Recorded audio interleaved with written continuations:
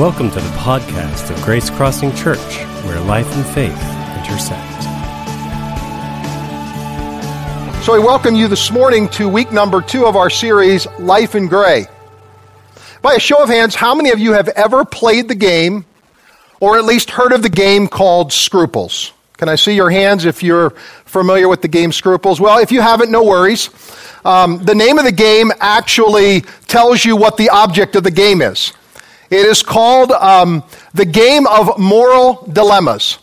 And so I was looking to get a copy of the game this morning, and then I couldn't find one, and so I thought, I wonder if there's an app for that. There is. There's an app for everything, right? So there's a Scruples app, and I downloaded it, and I want to read to you a few of the questions that come from this game, Scruples. Here's one of them. A friend gets drunk and confides that recently she injured a cyclist and didn't stop. Do you report your friend? Here's another one. Your work assignment only takes up half of your time. Do you pursue personal projects while on the job? Scruples. Here's one more. The government sets up a DNA registry. Everyone must submit a DNA sample. Do you do it? Scruples. Let me give you another Scruples question this morning to frame what we're talking about in this series. If you knew that you had to tell a lie to surprise someone that you loved, would you tell the lie? Let's do a straw poll this morning. How many of you say, under no circumstances would I lie? I believe it's a sin. Can I see your hands? That would be you this morning. You are a bunch of immoral people in this church. Okay, so I'm assuming the rest of you, how many of you then would say, I could justify telling a lie if I knew it was going to surprise someone that I care deeply about? Can I see your hands? Look at us this morning. I mean, I think we'd all agree, right? This is a little bit of a morally gray area, because when you go to Scripture, there's no two ways about it. The Bible builds a very clear case that lying is a sin. God does not advocate lying, even though there are at least 2 instances in the Bible where someone lied and it actually came out with a favorable outcome without consequences, without repercussions. But by and large, I think we can all agree that lying in general is a sin. It's something we should not do. Well, I lied to my wife this week. Multiple times. And I did it with a straight face. And why did I do it? I did it because it was all part of my way of doing something to surprise her and telling her that I loved her. And so in my mind, I could certainly justify what I was about to do. So here's the reality. Lying according to Scripture is a sin, but not every lie puts you at odds with God. Not every lie puts you in a wrong relationship with God. And that's what we're talking about in this series, Life in Gray. Every one of us at times move in and out of gray matter. The Scripture actually talks about these gray matters and what we do when we come to gray issues. Now, the Bible's pretty clear that there are certain things that are pretty black and white. But many of the issues of life and faith are gray areas. So what exactly then is a gray area? A gray area is a subject to which God does not speak explicitly. Somewhere suspended between the thou shalls and the thou shall nots of the Bible, there's a lot of gray matter.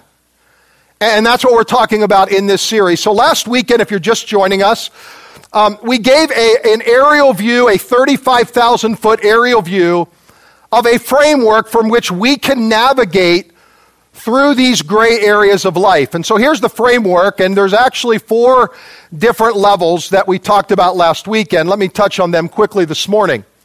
The very first center of this is what we could call moral absolutes.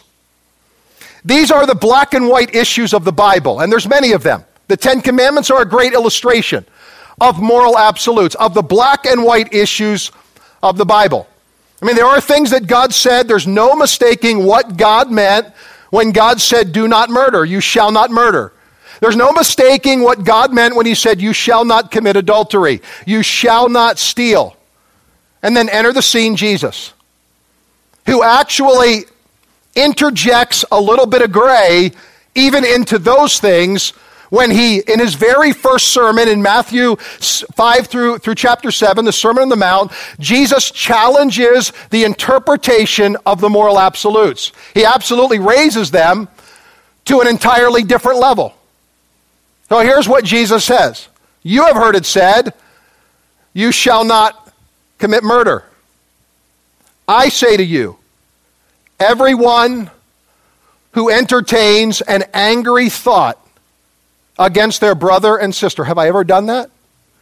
Have I ever committed murder by thinking an angry thought against a brother or sister? Jesus said, you shall not commit adultery. But I say to you, everyone who looks lustfully upon a woman has already committed adultery in his heart. Have I ever done that? Have I ever been guilty of thinking things, of looking at things, of going places that made me feel out of place? Have I ever been guilty of doing those things? The reality is we all struggle with the tension even in the moral absolutes, because here's what Jesus is doing. He's saying God's laws, big L, also come with other moral laws, small l, that are significant, that are equally important. And so it is about being black and white, but it's about remembering there's a whole lot more heart here than what there is head. God wants us not just to know those things theologically, God wants us to live them out practically and in our relationships with one another. They impact the way that we behave as God's family. Then there's the second ban, Christian traditions. Now, these are things that we carry from the very first Christians that they did, that we practice today. These things are not moral absolutes, but they are time-tested traditions that we can kind of bank on. They're good for us. They're healthy. They're wholesome. God is honored when we do them. Communion is one of those. It's a great tradition. And it's one that we carry on here at Grace Crossing Church. But perhaps you've been raised in a church environment or a church culture where communion was celebrated every week. Communion was offered every service that you went to. I grew up Catholic, so that was a practice that was kind of common in the Catholic Church. It was always made available to you. And there might be others who have come from a background where, in your experience in church, you receive communion the first Sunday of every month. Well, here at Grace Crossing Church, if you've been with us for any length of time, you know that we don't have necessarily a rhyme or reason as to when we do communion. We do it usually, typically one time per series, but there have been series where we've offered it every single week. So here's the question, which is right? Which is correct? Which is incorrect? The reality is, as you go out from the moral absolutes, there is a lot more latitude and flexibility for how we practice and how we live out these Christian traditions. They are not as cut and dry as the moral absolutes. And then we go out a little wider to an area that becomes a little grayer, and that's church standards. Every human organization and institution has certain standards that we are obligated, if we want to be part of that family, if we want to be part of that organization, that we might have to honor and abide. Now, these things are not absolutes. They are not deal breakers. They are not going to keep you out of heaven. But if you want to be a part of the life of that organization, it's probably something that you're going to be expected to honor. Here at Grace Crossing Church, we are a very diverse church. We are generationally diverse. We are denominationally diverse. We are ethnically diverse. We are also theologically diverse. We don't see that as a negative. In fact, we celebrate that as an enormous positive thing. It is actually a good thing. It's what brings the depth and the strength of character of Grace Crossing Church. I believe that wholeheartedly. But to be a part of certain churches and certain organizations, and Bible college, I had to honor certain things. Those are church standards. Well, the widest and perhaps where we find the most liberty, but it's the grayest area on this chart and on this concentric circle, is what we'll just simply call preferences and convictions. This is where things get really dicey. And the reason they get dicey is because one person who absolutely loves God can be fully convinced that something is wrong in their life. They should not do it. But another person who they're seated next to in church who equally loves God is fully convinced that doing that is acceptable and just fine in their relationship with God. It's hard because this is where the line often gets blurred in gray areas.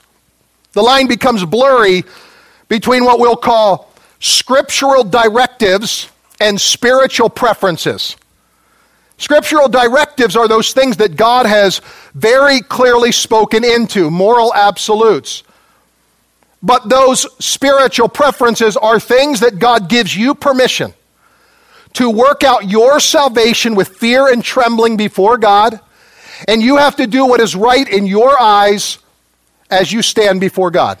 That's where the Lord wants all of us to be in our faith. That's part of the growth journey that we ought to all be in.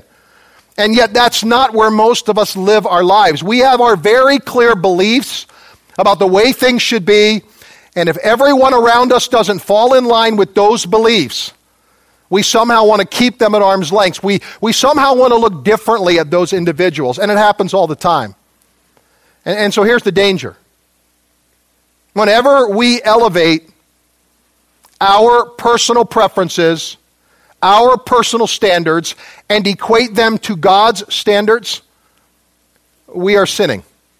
We are actually into a place in our life that is outside of God's preferred will for how we live out our life in gray. And so what we're doing in this series is we're leaning into the scriptural principles that can guide us as we think about life in gray. We're going to the Word of God and saying, what does God's Word teach us about how we navigate through life in gray? And speaking of that, I brought a Bible with me this morning, a family Bible, that I thought I'd use this morning for our series and begin to use it as I teach the series, okay? This Bible actually was given to my wife recently. It was given to her by her dad. This Bible actually goes back several generations, so it is Kelly's maternal grandmother's great uncle, something like that. It was given actually as a wedding gift in, get this, 1892. There's nobody alive on earth who was around when that couple got married and when this Bible was given. Now here's why I brought this morning. Whoa, the dust is crazy on it. You can tell how many times I read my Bible, right? So this morning, here's why I brought this. There is an interesting section right tucked into Scripture. There is obviously all these different sections where you can list matrimony, marriages, deaths, births. And then it's kind of interesting because it comes to this one point where there's this beautiful picture in it. And I don't want to destroy it, but I'll just try to hold it up here. But it's right here to my left, to your right. I don't know if you can see it or read it, but it's called the Family Temperance Pledge. And here's what the Family Temperance Pledge says. We, the undersigned, solemnly promise by the help of God to abstain from the use of all intoxicating drinks as a beverage. Now there's a place where everybody can sign, and it says he will bless all of those who walk before him in a perfect way. I noticed in the Bible, nobody signed it.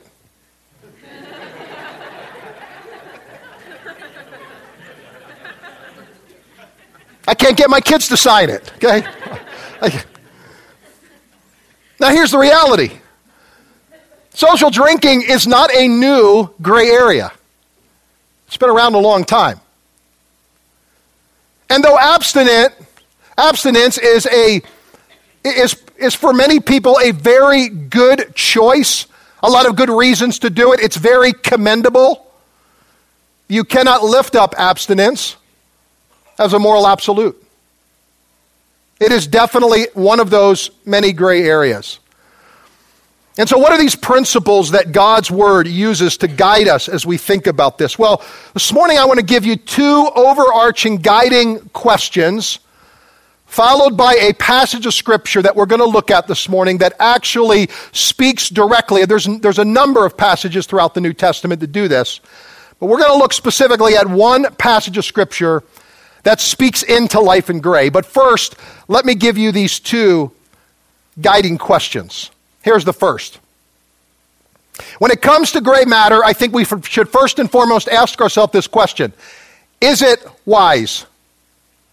Is it wise? Andy Stanley calls this the best question ever, and for good reason. The Bible has a lot to say about wisdom. In fact, that word appears at least 225 times throughout the Bible, the word wisdom. Here's just one of those in Proverbs. Listen to what it says, Proverbs 27, verse 12. The wise see danger ahead and avoid it, but fools keep going and get into trouble. What is true geographically is also true financially and physically and spiritually and relationally. There are many children and many adults acting like children who see the danger ahead of them, and what they do is they throw caution to the wind and they move into an area of life that absolutely is going to lead them to a cliff that they're going to go over. Their life will implode. It's just a matter of time. And so here's the principle of this proverb. This is why this is written. If you see danger and you ignore it, you do so to your own risk. You actually do so to the jeopardy of your own life and put your own relationship with God and others in jeopardy. And so I think when it comes to these principles and it comes to this idea of life in gray, one of the very best questions we can ask is it wise? Is it wise? And secondly, here's another good guiding question. Is it positive? Is it positive? Here's something that I've learned in life. The person that I am today has been largely shaped by the influences of yesterday. And the person that I will be tomorrow will largely be shaped by what I allow to influence me today. And that is true of you as well. Whatever we allow into our life by way of influence can go a long way in shaping the person that we become. I believe this with all of my heart. We become like those that influence us the most. And that's why 1 Corinthians chapter 15 gives us this piece of advice. Do not be deceived. Notice it. Bad company ruins good morals. No matter how strong our moral absolutes may be, no matter how strong our even personal convictions may be, the reality is it is the people around us who help affirm or shape the person that we're going to become, and that may not be the person that you want to become. And so in life, I think it's important we ask ourselves this question. And here's what I think is so insightful about this particular verse. Paul here grabs a quote, and he uses a quote. Do not be deceived. He says, bad company ruins good morals. The question is, where's the quote from? Well, the quote is not from an Old Testament prophet. It's actually from a first century poet by the name of Menander. Menander was one of the best known poets, and he was one of the best known dramatists of the first century. He is credited with writing about 108 comedies, many of them that were performed in Greek theater. And it is believed that that quote, bad company ruins good morals, comes directly from a Menander comedy. Here's what Paul's doing. Paul's taking a cultural icon and building a spiritual axiom. Just think about that for a moment. You talk about life in gray. He's actually not using any of the Old Testament prophets. He grabs a first century poet who was irreligious and uses his own words to substantiate and build a scriptural principle and axiom. It would be like me taking the words from, let's say, a John Lennon song, let's say the song Imagine, and using those words to support some theological position. If you've never heard the song Imagine by John Lennon, you really need to expand your musical genre. Okay. Most of us here are familiar with it. You got to wonder, looking back in the Scripture, what was happening in the first century church when they were doing something radical with their possessions. Here's actually what Acts chapter 4 says. All the believers were one in heart and mind. No one claimed that any of their possessions was their own, but they shared everything they had. God's grace was so powerfully at work in them that there were no needy persons among them. From time to time, those who owned land or houses sold them, brought the money from the sales, put it at the apostles' feet. It was distributed to anyone who had need. Joseph, a Levite from Cyprus, whom the apostles called Barnabas, which means son of encouragement, sold a field that he owned and brought the money and put it at the apostles' feet. Now here's the question.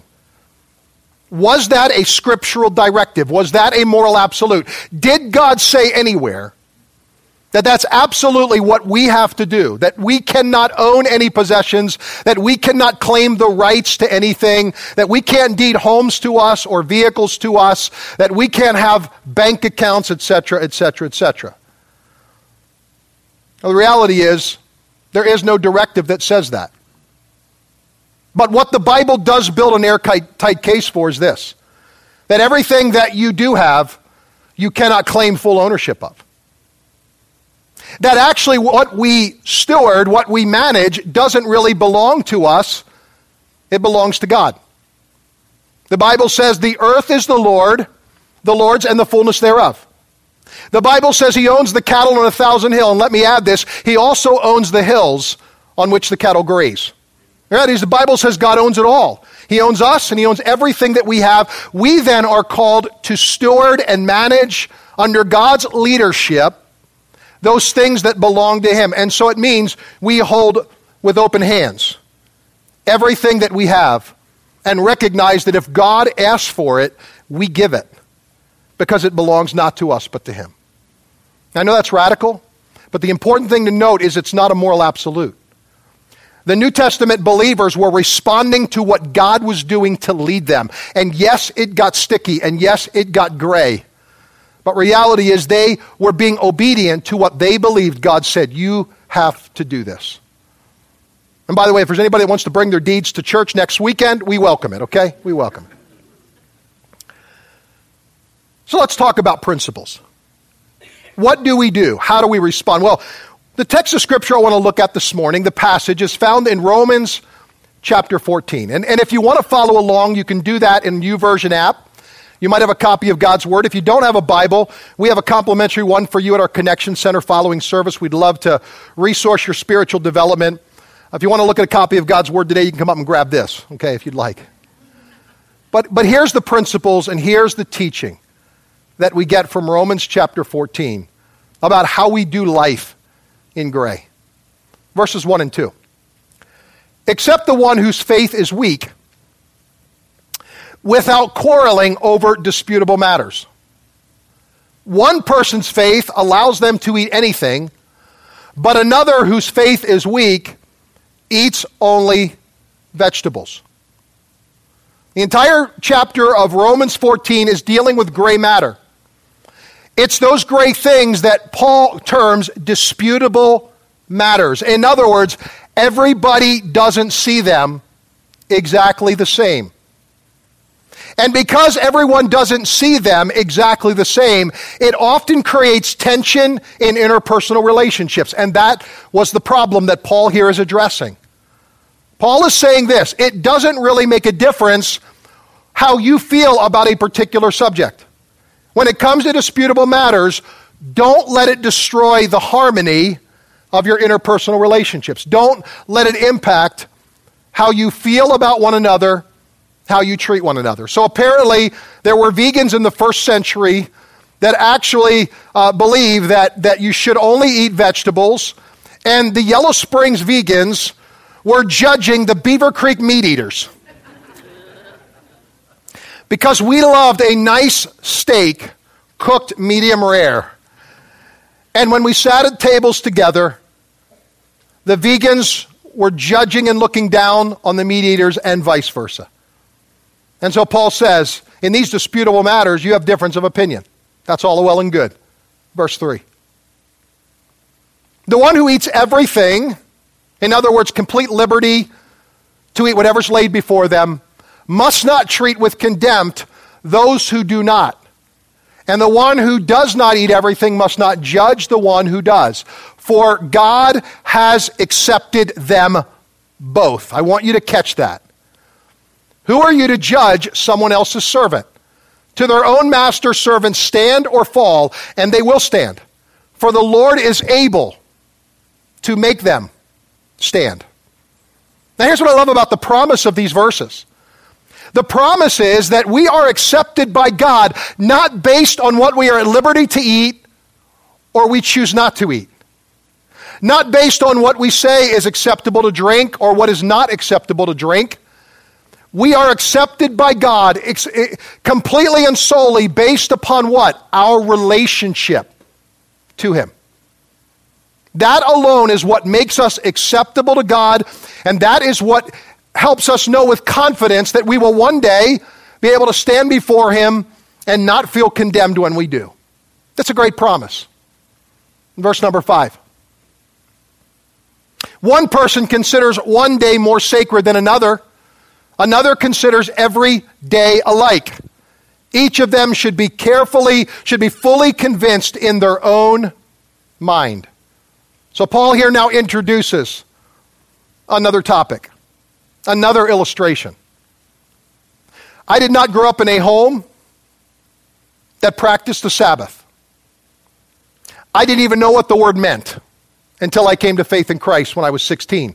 And then it took me a number of years to really begin to understand anything about the Sabbath. So it was a foreign concept. It was a foreign word to me. Our family never practiced a Sunday as special. My wife, on the other hand, grew up in a family where Sunday was sacred. There were just things you didn't do on Sunday because it was sacred before God. So Sunday in Kelly's home was designated for relationship with God and relationship with one another. There was no watching television. There was no reading comics. There was no doing housework or yard work. It was all about relationship with God and relationship with one another. But here's what you cannot escape. The Sabbath is one of the 10 Commandments. It is a moral absolute. Just let that settle. Some of you are going to be stuck there the rest of the service. But the reality is God does expect us to designate a period of time that we set aside as sacred to God to get recalibrated to heaven.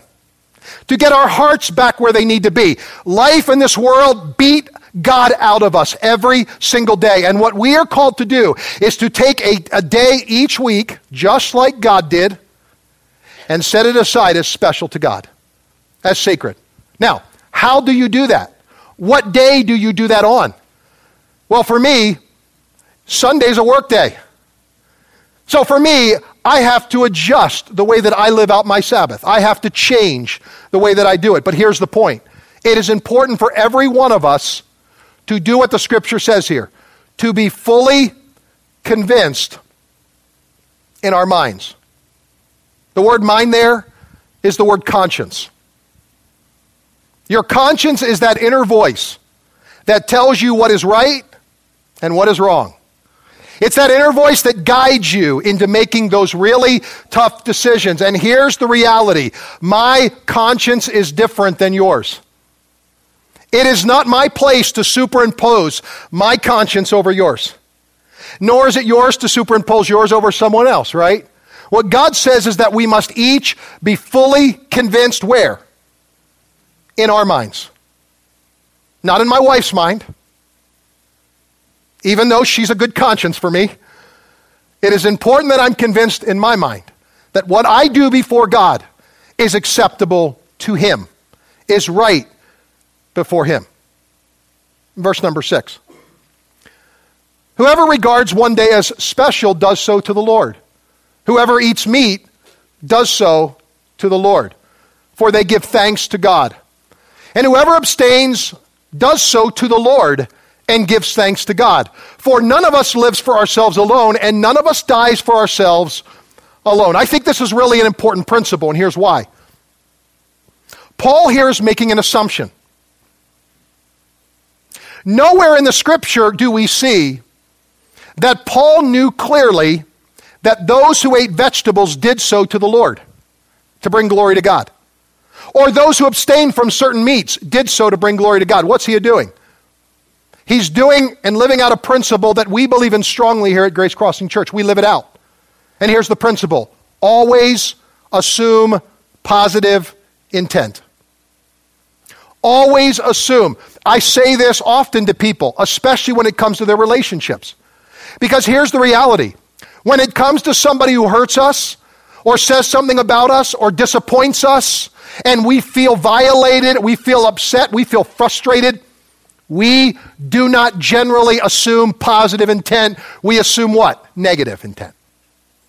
We don't give the benefit of the doubt. So here's the point of what Paul is saying. Always give the benefit of the doubt. Always assume that what they're doing is unto God to bring glory to Him. It is not our place to try to judge the motive of why they're doing it. Always assume positive intent. Now, you may need to go back and you may need to attest your assumptions with a person. Nothing wrong with that. But until you do that, always err on the side of intent, and that intent should always be positive until it's proven otherwise. Verse number 10. You then, why do you judge your brother or sister? Why do you treat them with contempt? For we will all stand before God's judgment seat. It is written, as surely as I live, says the Lord, every knee will bow before me, every tongue will acknowledge God. So then each of us will give an account of ourselves to God. That passage, those verses, are both comforting and sobering all at the same time. Because what they assure me of is this. There is nobody in my life who is the judge and jury of the way I live out my life. I have one judge, capital J, and that's God. God one day will evaluate everything I did in my life, especially in the gray area. In the gray matter, God's going to look at it one day and it's going to be tested by His fire, and God will choose and decide whether it was worthy of entrance into heaven or whether it's not, and it needs forgiveness. And before that day comes, what my job is to know that I am ultimately accountable to God for the way that I live out, especially my life when it comes to gray matter. Verse number 13. Therefore, let us stop passing judgment on one another. Instead, make up your mind not to put any stumbling block or obstacle in the way of a brother or sister. I am convinced, being fully persuaded in the Lord Jesus, that nothing is unclean in and of itself. But if anyone regards something as unclean, then for that person it's unclean. If your brother or sister is distressed because of what you eat, you are no longer acting in love. Let me circle back to social drinking for a moment. Abstinence is not a moral absolute, but acting in love is a moral obligation for every single person who claims allegiance to Jesus. Every single one of us that say, I love God, I'm following Christ, I've given my heart to Him, we have a moral obligation to our brother and sister to act in love. Even if a topic like abstinence, like social drinking, is not a moral absolute. So here at Grace Crossing Church, abstinence is not a church standard. We don't say to people, if you want to be a member of Grace Crossing Church, you want to belong here, you want to serve and be a part of our family, you cannot drink, ever. Now there are some people in this church that are fully convinced that it would be wrong at any point or at any time to take any sip of alcoholic beverage. They are fully convinced of it and persuaded. There are those on the other side who experience and express more liberty in that area that believe it's okay to do that. And I know who you are. I look at your Facebook posts, okay? And it's okay. And it's okay. Because here's the reality. We have differing opinions when it comes to that particular topic. So here at Grace Crossing Church, it is not a church standard. But what we say to everyone here that leads at Grace Crossing Church, that serves with us, and especially those who lead our connection groups, we simply say to them, we are asking you that when you are gathered together formally, and you are leading that group formally, that you not consume or offer alcoholic beverages while you're functioning as a connection group. You say, why do we do that? Why have that there if it's not a moral absolute? Let me tell you why. We do it for one simple reason. We have people at Grace Crossing Church who are recovering or are recovered alcoholics. And what love tells us is that we, because of their struggle, it is our obligation to act in love toward them and never put them in a place where they are going to feel spiritually compromised or spiritually unsafe. What people do outside of those moments and experiences are certainly up to them, but we simply say, this is our standard if you're going to be a part of leading one of our connection groups. We're asking you not to do that while you're together. Why? Because if it's distressing to a brother or sister, we have an obligation. And that obligation is to always act in love toward them. So we take hard stands. Where we believe love is being compromised, love is being violated, that is one of the greatest guiding principles of everything we do when it comes to matters of gray. Verse 16.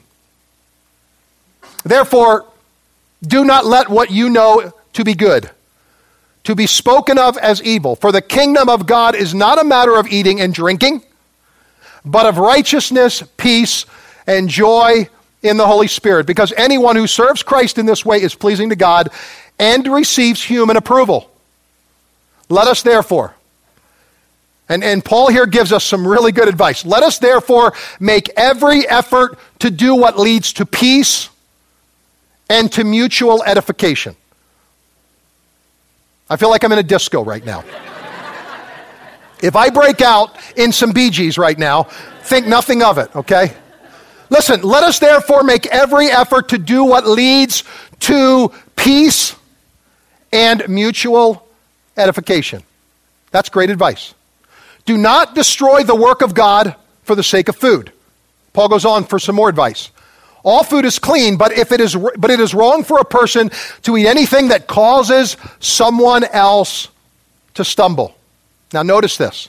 Notice this. It is better not to eat meat or to drink wine or to do anything else that will cause your brother or sister to fall. By the way, this is not talking about those who are mature in the faith and strong in the faith. That's called legalism. If you are mature and strong in the faith, if it's not going to violate your relationship with God, but you are interposing your judgment, your conscience on another, that's not what Paul's talking about here.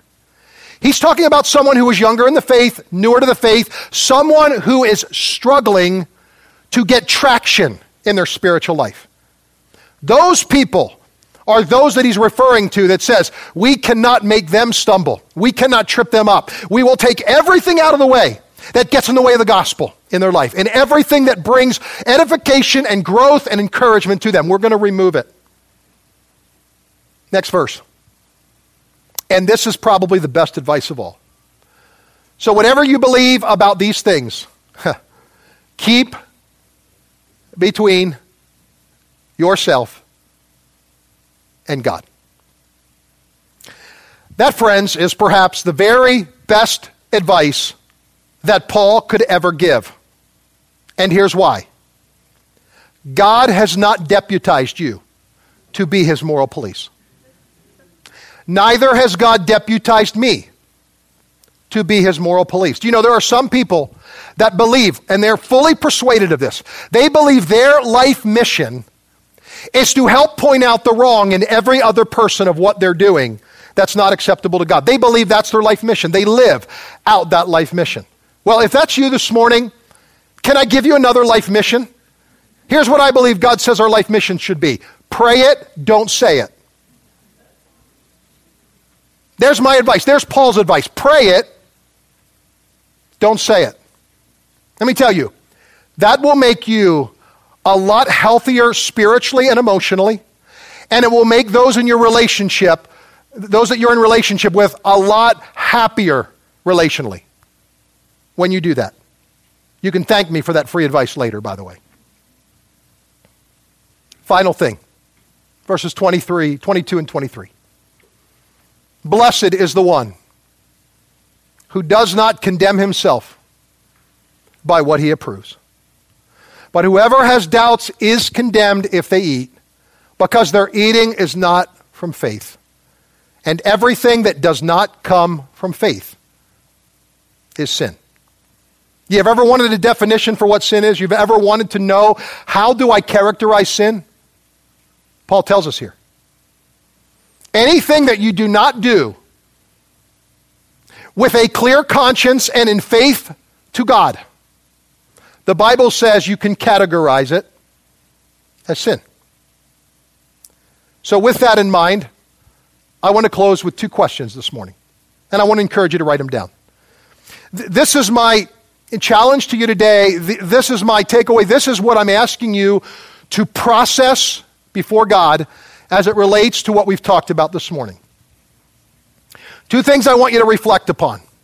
Two things I want you to invite God into. Here are the questions. Question number one. What am I presently doing? What am I presently doing that my conscience informs me should stop? What am I presently doing that my conscience informs me should stop? In other words, are there behaviors? Are there decisions? Are there gray areas that you have felt God's conviction on and you have not yet responded to? Because can I tell you here, there are some of you in this auditorium that all morning in your heart, you have just been applauding in your heart that somebody finally talked about social drinking and has given me permission. That's all well and good. There's another side to it. Some of us are far too liberal in the way that we live this thing out, and we take too much liberty, and in doing so, we have completely violated what we believe that God has spoken to us about. We've actually violated our own conscience, and we do it often. We're not fully convinced it's okay, but we do it because others do it. We do it, and social drinking is just one of so many examples. But the point is this: some of us need to loosen the bolts a little, others of us need to tighten them. And so what is it I'm presently doing that my conscience informs me needs to stop? Here's the other side. Here's the other question. What is it that I am presently not doing that my faith informs me needs to start? What am I presently not doing that my faith informs me needs to start? For some of you here, it might be serving God and giving back of your time to the work of God's kingdom here at Grace Crossing Church. You can actually let us know immediately if you believe God has spoken to you and you have been delaying, you've been dragging your feet, but you know God says, listen, you got to do this. You got to get involved in your family. You got to serve and give back. For some of you, it might be financially supporting Grace Crossing Church. You have felt that nudge. You believe God's asked you to take the step. You've not yet done it. And I want to encourage you. Take that step.